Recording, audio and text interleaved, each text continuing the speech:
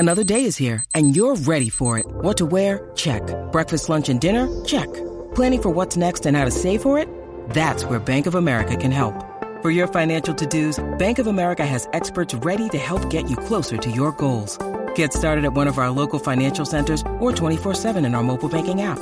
Find a location near you at bankofamerica.com/talktous. What would you like the power to do? Mobile banking requires downloading the app and is only available for select devices. Message and data rates may apply. Bank of America N.A., member FDIC. When you need mealtime inspiration, it's worth shopping Kroger, where you'll find over 30,000 mouth-watering choices that excite your inner foodie. And no matter what tasty choice you make, you'll enjoy our everyday low prices, plus extra ways to save, like digital coupons worth over $600 each week. You can also save up to $1 off per gallon at the pump with fuel points. More savings and more inspiring flavors make shopping Kroger worth it every time. Kroger, fresh for everyone. Fuel restrictions apply.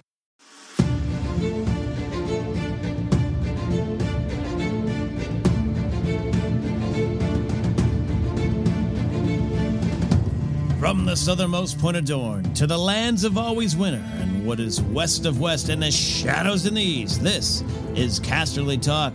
I'm Ken Knapsack for the 69th edition of the show. Just me today with your calls. Andres Cabrera, Rachel Cushing, Lon Harris, they're part of the show as well, part of the brand. Then they'll be back soon enough when workflows make it easier, when show budgets make it easier and more of a reality. They are still in my hearts, and I hope they're still in yours. Love hearing all their takes on Game of Thrones and the world of Ice and Fire, and that's what we do here. We go inside the lessons and themes of the world of Ice and Fire. And we've got some calls. In fact, we've got so many great calls today. I just want to do a shout-out to the folks that have called in since last week's episode. Nick Kittlesfeld has called back in. I know I'm saying that wrong, Nick. You're just going to have to change your name. Nick the First. Or I'll learn how to say it. That's probably better. Eric Monroe, Alden Diaz, Donna Long, Addie, and Billy's returning with some calls. In fact, so many great calls. I think I might have to do a bonus episode like early next week. See if I can find the time to do that. I think just toss it out there. We'll toss it into the world. Boom. There's no rules saying we only have to have an episode every Friday or Saturday. Sometimes it's Saturday. I apologize for that.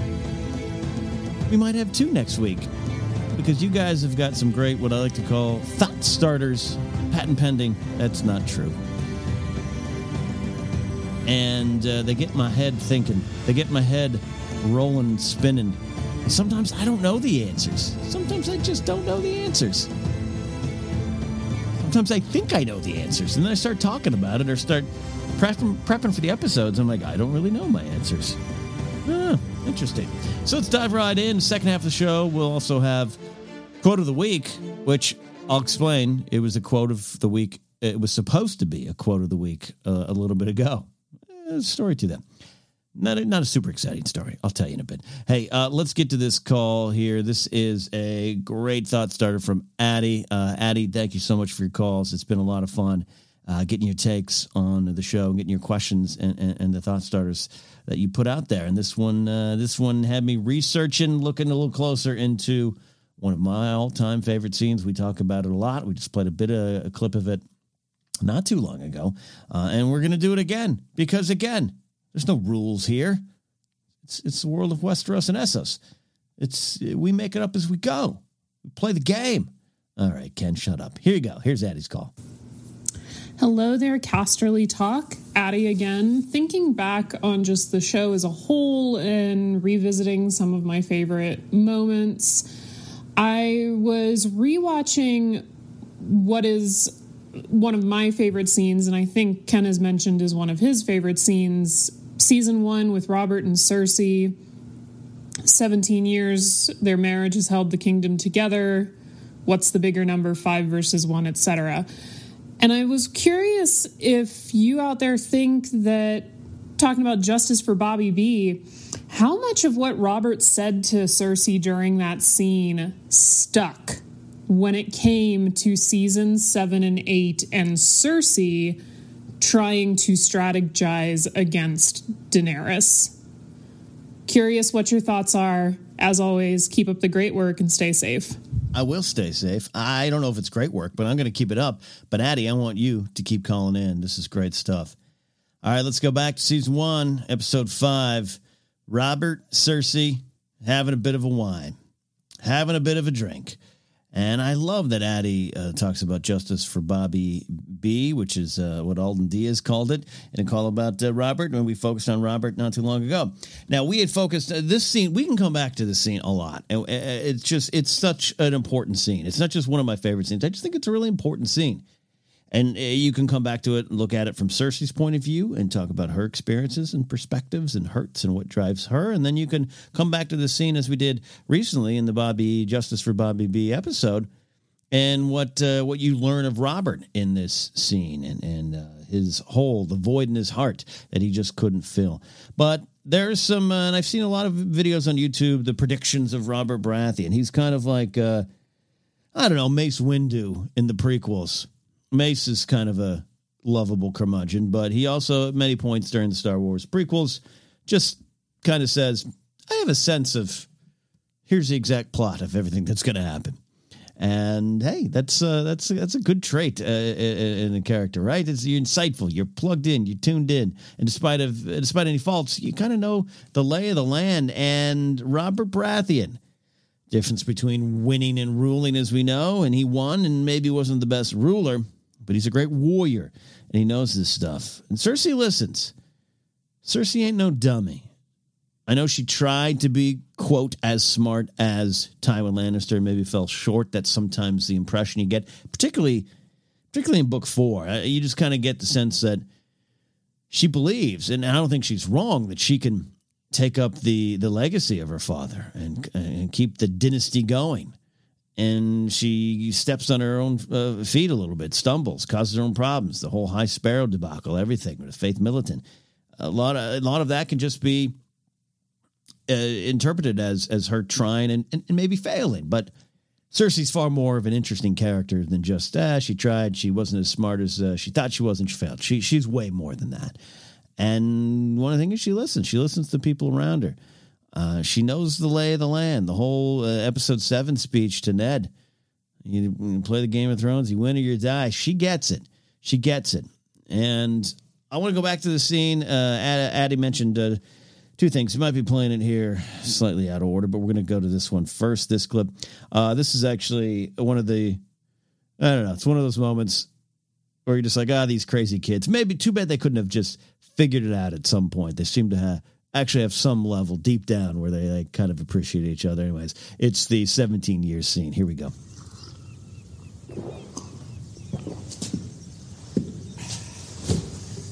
We haven't had a real fight in 9 years. Backstabbing doesn't prepare you for a fight, and that's all the realm is now. Backstabbing and scheming and arse-licking and money-grubbing. Sometimes I don't know what holds it together. Our marriage.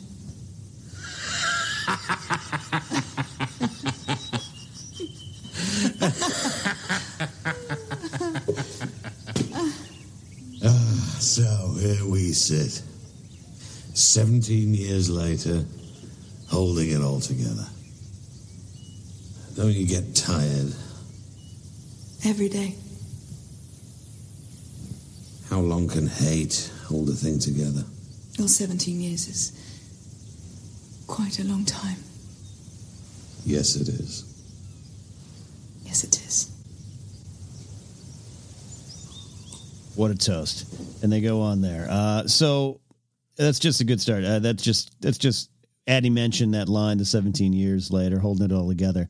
And it's true. And again, it shows Cersei's insightfulness. And she's listening and learning. And often, maybe not in this particular scene, she's a step or two ahead as well. And Robert's right. Robert's right.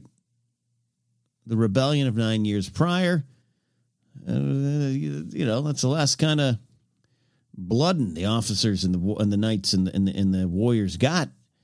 Robert knows there's probably an entire generation in his army that hasn't really needed to worry about an actual all-out war. And then the rulers of the land not really sure of how to act, or they have forgotten and got complacent. And he knows there's trouble coming. Robert is right about a lot of things. And when you go to what ends up happening in season 7 with the Queen, Cersei, ascending to the throne and just following a little bit of what Robert's about to tell her here. Let's say Viserys Targaryen lands with 40,000 Dothraki screamers at his back. We hole up in our castles. Wise move. Only a fool would meet the Dothraki in an open field. They leave us in our castles. They go from town to town, looting and burning, killing every man who can't hide behind a stone wall, stealing all our crops and livestock, enslaving all our women and children. How long do the people of the Seven Kingdoms stand behind their absentee king? Their cowardly king hiding behind high walls? When do the people decide that Viserys Targaryen is the rightful monarch after all? We still outnumber them. Which is the bigger number, 5 or 1? 5. 5. 1. One army, a real army, united behind one leader with one purpose. Our purpose died with the Mad King. Now we've got as many armies as there are men with gold in their purse.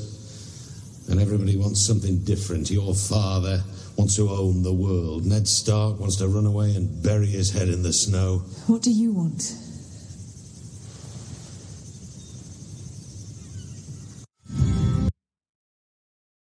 Right, there we go.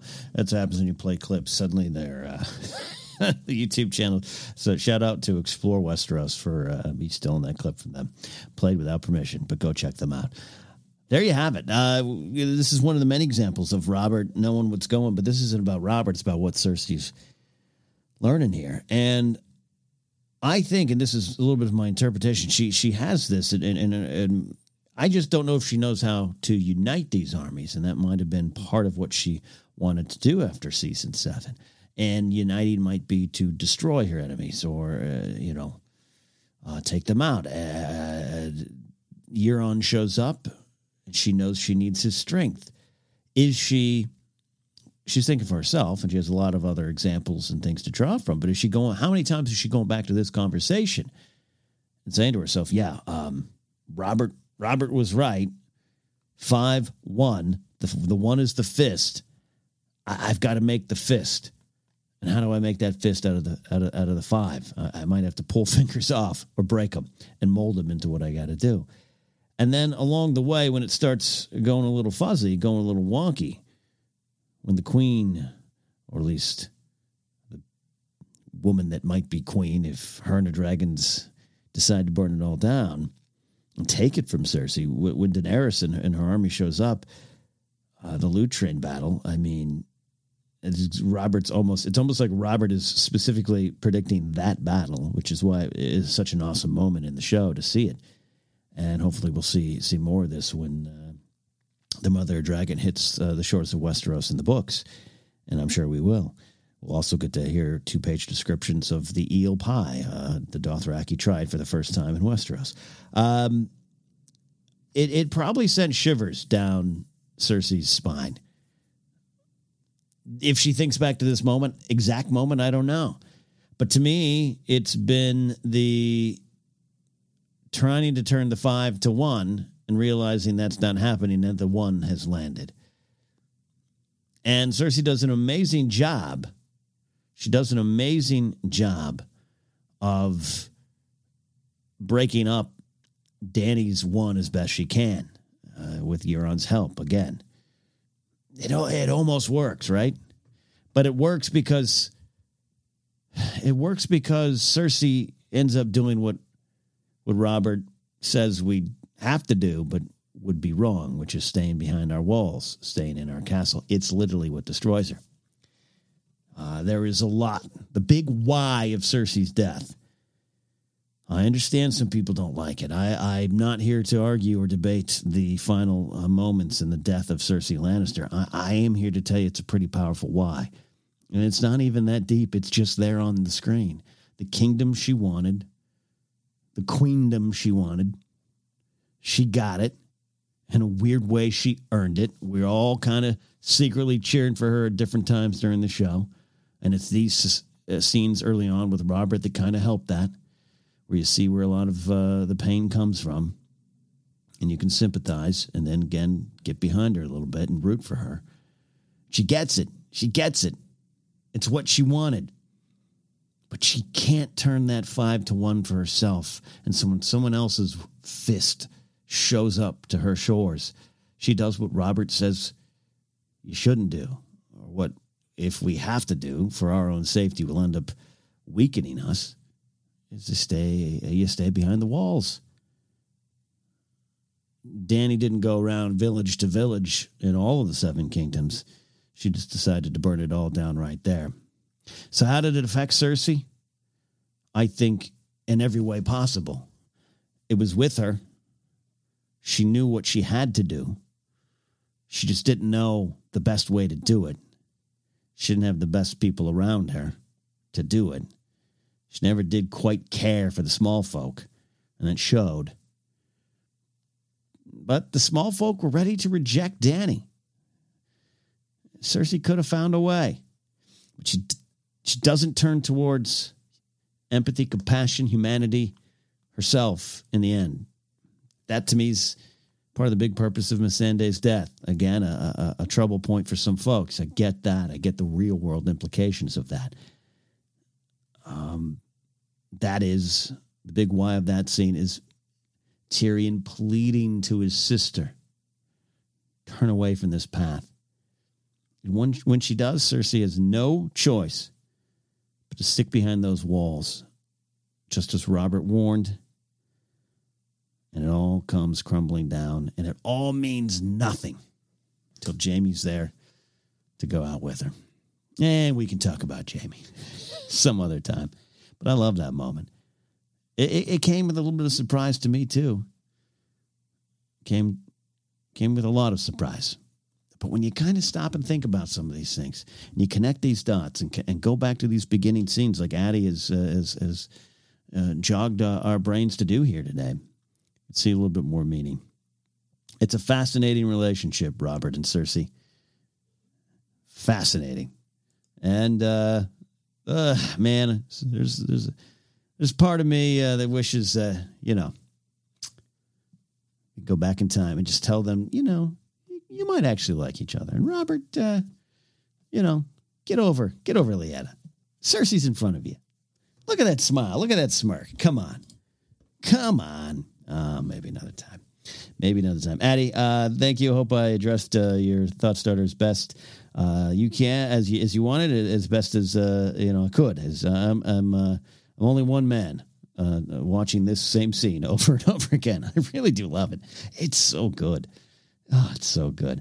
All right, we got this question here. Cersei, we're talking about Cersei. Kind of a villain, right? Kind of not. And Alden Diaz has got a great question here. Great thought about the true villains of GOT. Hey, Ken. It's Alden here. So one of the key things that I really fell in love with about Game of Thrones is, of course, the shades of gray when it comes to the different characters that we meet throughout the story in the world of Ice and Fire. But, a lot of them serve to underline the occasional character who truly is a villain. We get so many shades of grays that when you meet somebody who truly is, on the dark side, a true black hat outlaw cowboy, a true evil heel of a character, it just adds emphasis. So I'm curious to know which of the true evil heels in Game of Thrones actually worked for you the most, repulsed you the most, made you feel the most fear, was the most off-putting to you. Obviously, there's Viserys, there's Joffrey, there's, of course, Ramsay Bolton, but also some smaller ones, maybe like Craster, that you could highlight, or even the Night King. So let me know, who did you think was the most effective of the true villains? The true villains, the true heels of Game of Thrones. It's so funny because as Alden's call came in, my thoughts went to Cersei, though this is one of my favorite characters who I don't really like rooting against. But sometimes, again, I think she gets what she kind of makes for herself a little bit. Tywin is Tywin's kind of an emotional villain of the series, as much as I love him, as much as Andres loves him. But it's not exactly. There's some shades there with Tywin. There's some shades, faint, but they are there. As far as true villains go, I'm glad Alden threw in Craster. He's pretty despicable. He's pretty despicable, and if I just didn't love Jorah Mormont so much, who's complicated at times in his own way, I would have loved the whole sequence, the death of Craster. But when it suddenly took the life of Jorah, that broke me a little bit because I love those crusty old men. But Craster, he's crusty and he's old, but he ain't one of my favorites. So, in a way, he's one of the more despicable characters. Viserys, Joffrey, Ramsay, Night King. Night King's a little bit different, I think we all agree. Evil for evil's sake. Some different purpose to that character showing up in the show. It's kind of his own conversation, what he represents and the why of the Night King. I got to tell you, it's Ramsay. And it's not that Viserys had any... I mean, is there shades of gray in Viserys? Yeah, kinda. He's a little bit of what entitlement and I mean I'll say privilege as a Targaryen, but he doesn't grow up with that Targaryen privilege in Essos as much as he would have in Westeros. Obviously, during the reign, it's different, and he has to hide it. He has to be a little low key, hiding out. You know what I mean? But it's the entitlement. It is. You are the chosen one. This pops up again. You guys, I'm going to crisscross with Star Wars a lot. It's Anakin. There's something to the chosen one type. You are this, and that brings with it a certain level of entitlement and privilege that can cause problems, can lead to bad things, lead to bad choices, and destiny is about those. Destiny, it takes you to those choices, as we always say. So Viserys is a little bit like that for me. I don't think there's not a lot of justifiable, reasons or reasons to justify him. I guess flip the words around like Willy Wonka. You know what I mean? Like bad begetting. He's the chosen one, child of destiny. You're going to go back and reclaim your land. And, so he believes it. He believes it. You could still choose to do with that what you will and be better about it. He's horrible. I mean, he got the death he deserved. Again, I've always talked about that, actually. Ned Stark's death is legendary for a reason and changed the game. But Viserys' death, for me, as someone who was watching season 1 before reading the books, that was the curveball of, whoa, this kind of thing's happening. And Robert's death as well, like back to back, like, oof.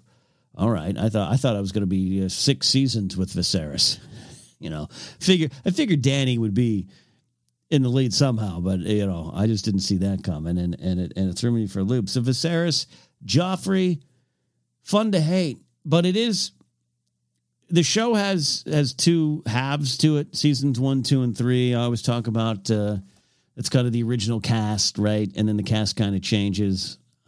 There's business reasons for that too, not just character-wise in the show. Some stuff about when shows hit season 3s and contracts and renewals and all that kind of stuff. So there's a lot of changes that were predestined to happen, maybe business-wise. It doesn't greatly influence the story, but it's there. And so seasons 1, 2, and 3 are classic Game of Thrones, if you will, and then 4, 5, 6, 7, 8, maybe 4, 5, 6, and then 7 and 8, kind of the other eras.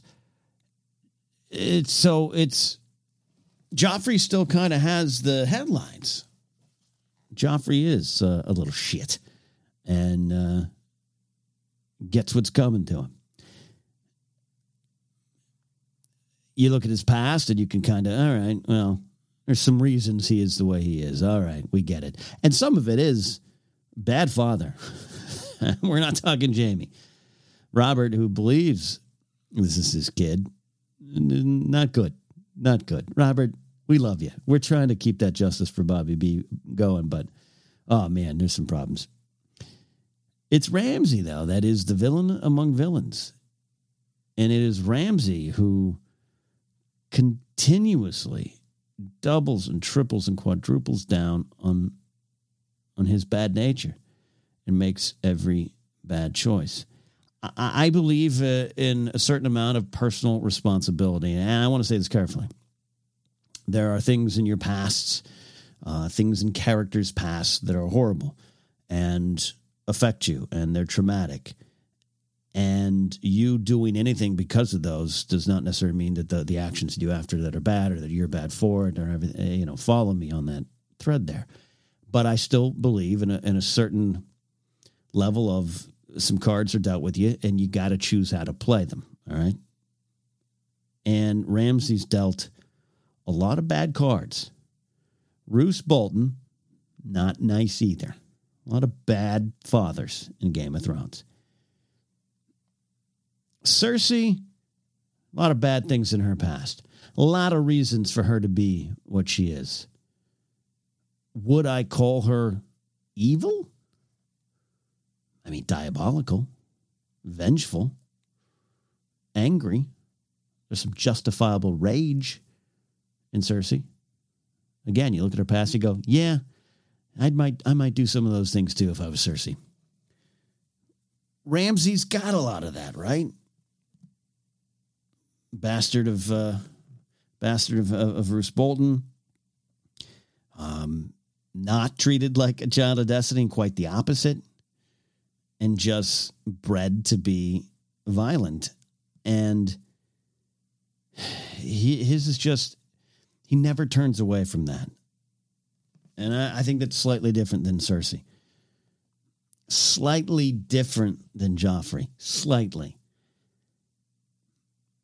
I go back to that scene early on, season 1, right? Yeah, season 1, where Cersei is trying to prep Joffrey a little bit.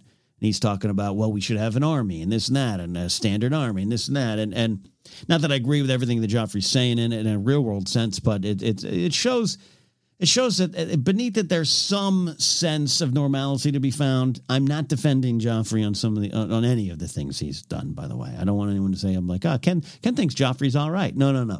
But my point is, you can see there's some sort of he could be a king that maybe the realm would just kind of be okay under. Maybe if Tywin can keep him in check. Because Tywin could. Tyrion could at times. Cersei could not most of the time. But you know what I mean? He was just an angry, messed up, dumb little boy who just wanted to rip the wings off butterflies. And I love butterflies. Don't any of you rip wings off butterflies. I won't defend you either. I feel like I'm in a position where I'm like defending Joffrey. But you know what I mean? Like, it wouldn't have been great for the small folk. There would have been some bad things going on. But under Tywin, with Joffrey on the throne, if Tywin stays the hand of the king, and it might have been functional enough for people. Ramsay's none of that. He's unhinged. He has taken every bad thing that's happened to him, and he's made the choice to just charge ahead and simmer in who he is. And he's kind of crazy. He is unpredictable. The only thing maybe predictable about him is that he's always going to do the most ruthless, cruel things. The hunting of women with dogs, horrendous. What he did to Theon, horrendous. But it's literally on the flag of his house. It's their sigil, the flayed man. He's just doing as he does. Just an animal being an animal, as is their nature. That's Ramsay, and that's what makes him so terrible. There's the only moment, the only moment where you're kind of on his side is when Roose naturalizes him and gives him that information. And you see what it means to Ramsay. And you see that, hey, maybe if he had gotten this kind of appreciation, respect, and love early on, maybe he's not this kid throwing rocks at the sick, at the cripples. But he always charged ahead and chose evil over everything else. And that might be some of the lessons. Where, again, the Night King is different, a different tale. But these shades of gray that we keep talking about, that George R. R. Martin loves, there's great lessons to be found in them if you really dig deep. And that to me is the why of Ramsay. You can, even under the most dire of circumstances, you can still have some sort of choice to be better. It's not always going to be easy. You're not always going to have the opportunity to. And there's a lot of reasons to justify you making the wrong choice or you clenching your fist and heading down a certain path. Every time Ramsay gets to that path, he chooses the deepest, darkest direction. That makes him the true villain to me. Everything he did turns your stomach. And his death is one of, can I say favorite deaths? It's Game of Thrones, right? It's so brutal. So if there's lessons to be found in Ramsay, that is it. That is it. Try to go towards the light. Try. Oh, Ramsay. Alden, great question. We might come back to that kind of thing. I love those kind of bigger, deeper, philosophical leaning kind of questions. True villainy in Game of Thrones in a story that is just, the marketing thing is you don't know who's really bad. You don't really know. And who do you hate that you're suddenly going to love? Not that I loved Ramsay, not that I love Viserys, but with Ramsay, not that I love Joffrey, not that I loved Viserys, but with Ramsay, man, woo, evil to the end. True villain of Game of Thrones. Stick around. Another call. And the quote of the week, it's Casterly Talk. I'm Ken Napzok. See ya.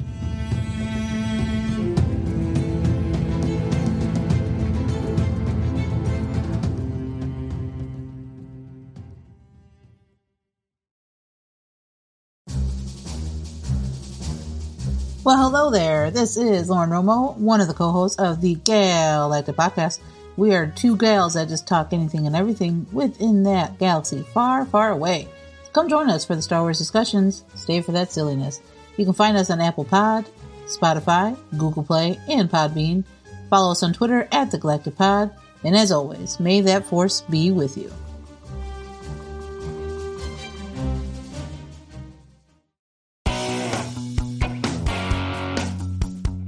For the best in pop culture art, sleek designs, and some of the best brand logos around, shop G9 Design on TeePublic and represent the electrifying art of Janine Brice with a shirt, wall art, and more. Go to teepublic.com/user/G9 Design. And while you're searching the G9 Design storefront, check out Janine's show, It's a Wonderful Podcast, available right here on Anchor and wherever podcasts are found.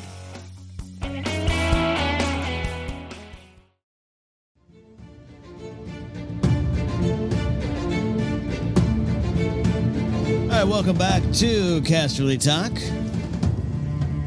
A couple more minutes with me here. I think we're gonna do a bonus episode next week. Look for it, friends. Don't hold me to it, but look for it. The reason being is, no excuses. I'm exhausted here this week. Launch Box Score Heroes.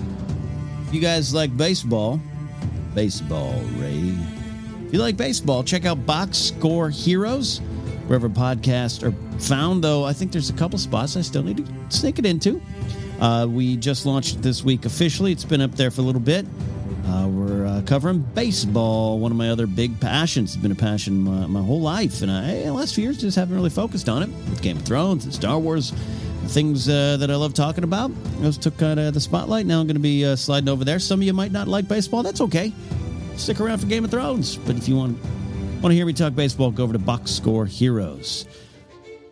And yes, for those wanting to know, who are in the know, Tom Dagnino and I will be doing a show over there behind the back.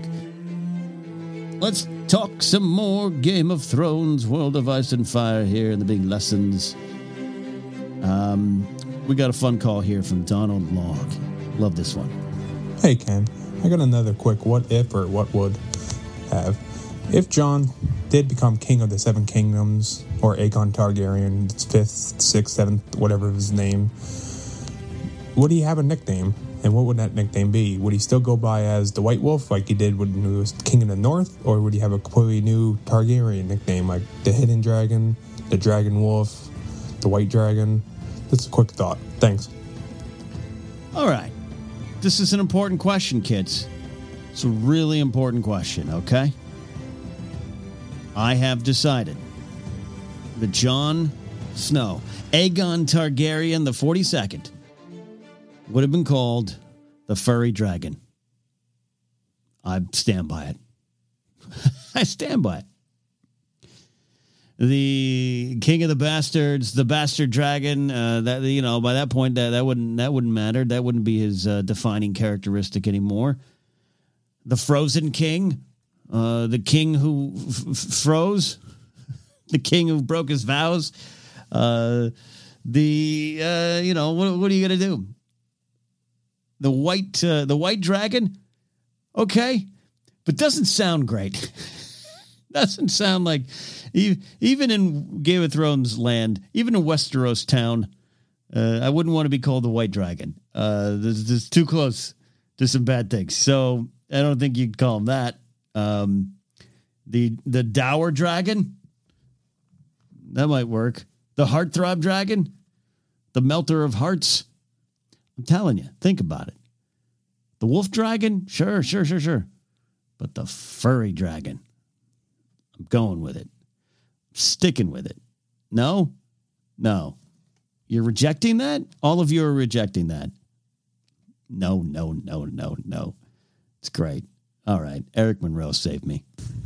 Hey, Ken and Casually Talk. So I just finished season 3 of my rewatch, and I gotta tell you, season 3 has definitely moved up on my list of favorite seasons, because it was never a season I particularly loved. I didn't hate it. You know, it was fine. There's lots of good stuff. But over the years now, it's aged well, I would say, for me. It's definitely Jaime's season. He's absolutely outstanding in it. There's lots of good episodes. Of course, The Reigns of Castamere, Kissed by Fire is one of my favorite episodes of the series.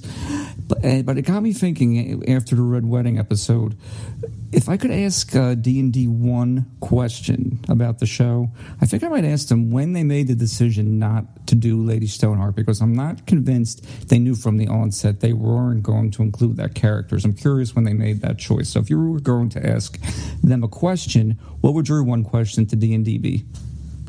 I got to tell you, Eric, asking D&D about Lady Stoneheart might be the one. If I sit down with David and Dan and I want to ask one question about Game of Thrones, World of Ice and Fire, well, HBO's Game of Thrones, what would I ask? I wonder. And they've read the books. We know that. Do you think they're still reading the books? Do you think Dan? This is not my question. Do you think Dan and David are like, oh man, we're really excited for Winds of Winter, or they're like, we're done with all of that? Thank you, George. Thank you for all your help. We're out of here. All right, I don't want to start problems between the two. Yeah, David and Dan. If I can't ask Lady Stoneheart, because let's assume Eric gets that shot, I think I want to know a little bit more about the decision that they did say in some of the extra interviews and stuff during season 8.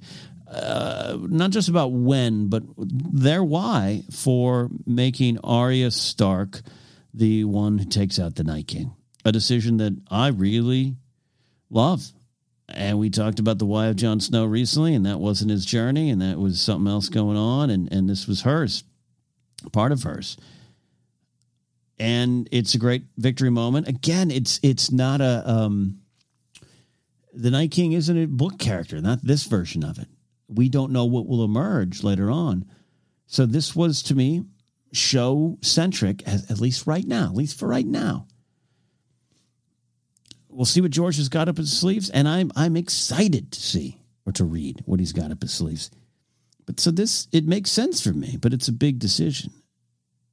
I think there was a lot of things, a lot of reasons you could say, hey, it's Jon's moment. I still understand. I understand where people can draw that conclusion. It's a personal preference of mine and a personal interpretation of John's journey of mine that leads me to, I'm glad he wasn't the one, and I'm glad it's Arya. But I want to know a little bit more from them. And when they started laying the groundwork, well, again, we got kind of a general when, and we can see when it starts happening. But, Melisandre talking to Arya about all the eyes she's going to, snuff out. It's early. That's pretty early. So I'm all on board for it. I just want to know a little bit more of their process. That's if I got the one question, right? Lady Stoneheart's good.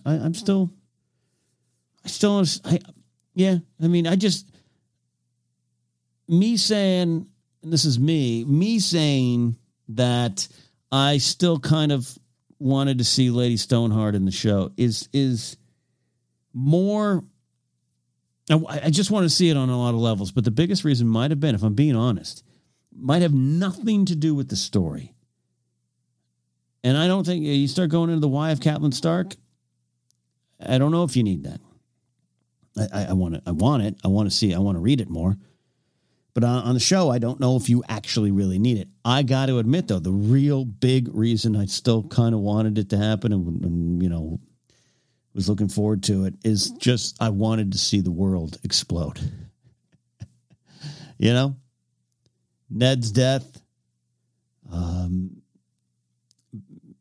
I'd say next up, the Red Wedding. Season 2 doesn't have super, the super big, like, oh my God, which why early on season 2 kind of got knocked a little bit. And I include myself in that. And now I love that season. Also, interesting side note, Eric, I'm intrigued by your saying you're rewatching season 3 and finding you like it more, because that's like my least, kind of like my least favorite season, and even with the big things in it, it's weird. So time to revisit it for me for sure. It's got some great stuff. Don't get me wrong. I think you all know what I mean. But yeah, Ned's death, Viserys' death, the dragons emerging, Dany getting out of Karth, yeah, all that stuff. Red Wedding. And I remember after the Red Wedding, by this point, I didn't know, but I in season 4, trying to take myself back to the moment. Yeah, it's season 4. Oh, so then by then you got Oberyn. Duh. You got Oberyn's death. And I remember I'm sitting with my friend. We're at her house on the couch, and we were both by this point, she was a book reader long before me, long before me, and was the one that told me, don't wait for the show. I was doing the season book. She's like, it gets messy. Just finish the books. It'll help your viewing. It'll enhance your viewing. And I felt it did. But we were both sitting there. We were at her house, and her husband was there too, husband at the time. And we thought, here we go. Fade out. Feet are going to be running through the forest, and it's going to be a fray running into Lady Stoneheart, and the world is going to explode. Like, you ain't seen nothing. Red Wedding, Ned's death, Oberyn's death. Oh, you don't even know. This is going to blow your mind for the people that didn't know. And by now, I don't even book spoiler label. I don't even really put it on that. I think just if you're a fan enough of Game of Thrones, you've heard the tales. You know who Lady Stoneheart is. I think that's more than anything, the reason I really wanted it in the show. Is I wanted to have a little bit of that smug, oh, well, I knew that was coming. But I wanted to just go on Twitter. Unlike, we're like season 8, where I finally just left Twitter because I could not take the reactions of general Game of Thrones fans or viewers. I wouldn't call them fans. But I wanted like the other way, like the positive way of everyone goes to the water cooler that is Twitter to be like, oh, no way. And then when it didn't happen, I got to tell you, if we were talking about it, to be honest, when it didn't happen, and then kind of word came out that like, yeah, no, it ain't going to happen. I felt that was me being, for the first time, I was going to be smug book guy, and I didn't get to be it. And now I feel kind of stupid. And this is, again, a personal feeling I had, and I had to work through that. And I still think that factors into a lot of the end game of Game of Thrones. I still believe it. A lot of I know what's going to happen, and here's what's going to happen. When that started to fade away, your chance to be a smug book person. By the way, it's fun to be a smug book person every now and then, all right? I ain't casting stones at it. I'm a Hitchhiker's Guide to the Galaxy fan, and by the way, I do love the movie, 2005. But, you know, they're going to do a show, a new TV show version of Hitchhikers. And I'm going to be smug book Hitchhikers fan for a bit. And I'll dance around with that, and then I got to let that feeling go. It's like we learned with Ramsey. You have to choose. At the end of the day, I still think the cards dealt with you. You got to play them, and you got to learn how to play them. And you don't want to be Ramsey. You don't want to be Ramsey.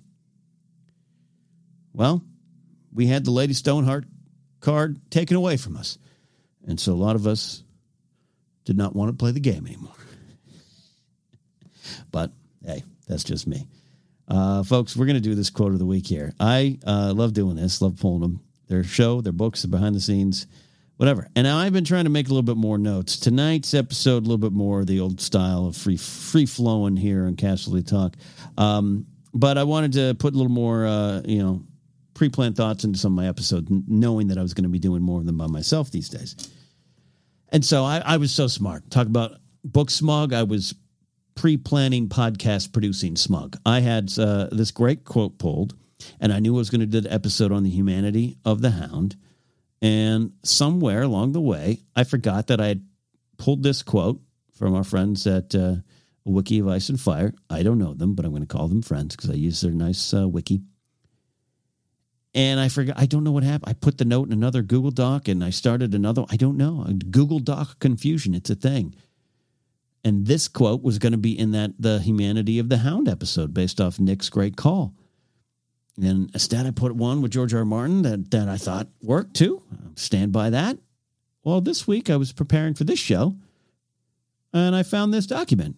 And this is the quote I wanted. So go back in time and imagine this was in the Humanity of the Hound episode. But I love this quote.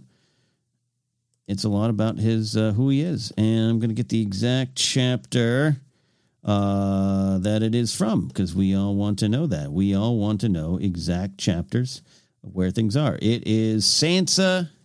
So it's chapter 52 of A Clash of Kings, Sansa 4. And this is what Sandor says.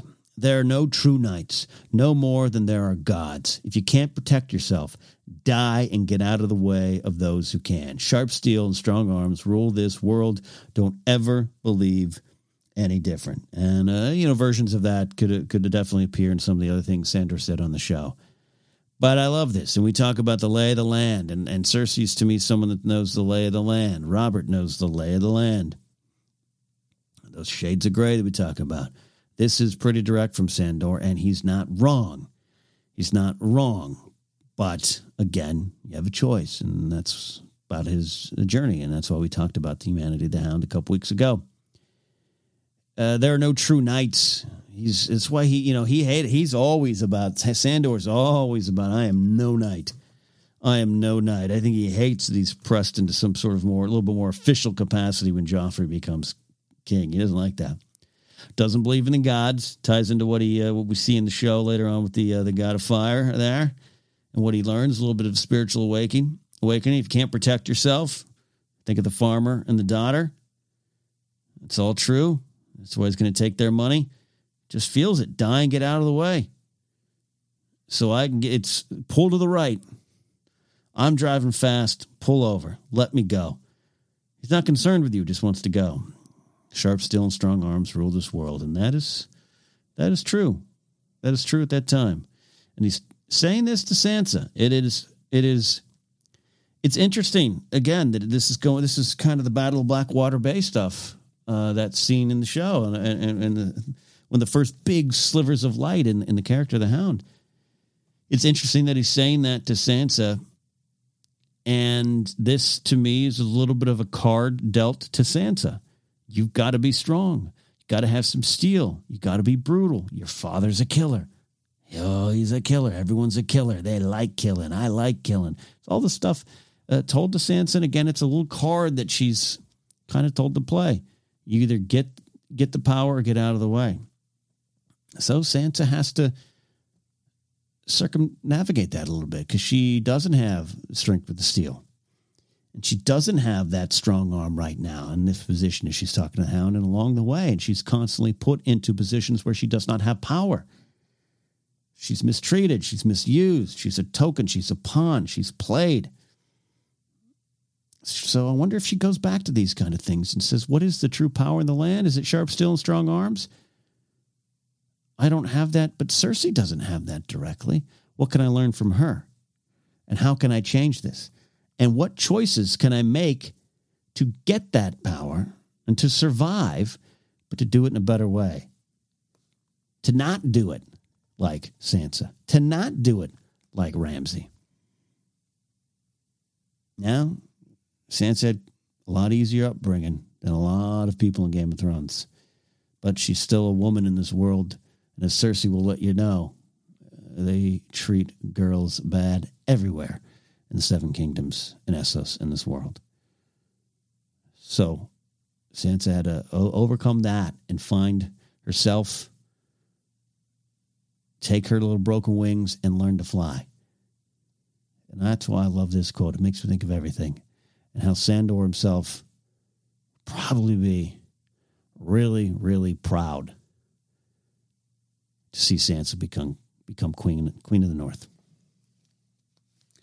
The humanity of Sandor, the wisdom of Sandor, and the brutality of Sandor, and the humor of Sandor. Absolutely one of the more funnier characters. All right, that's the quote of the week. That's the show.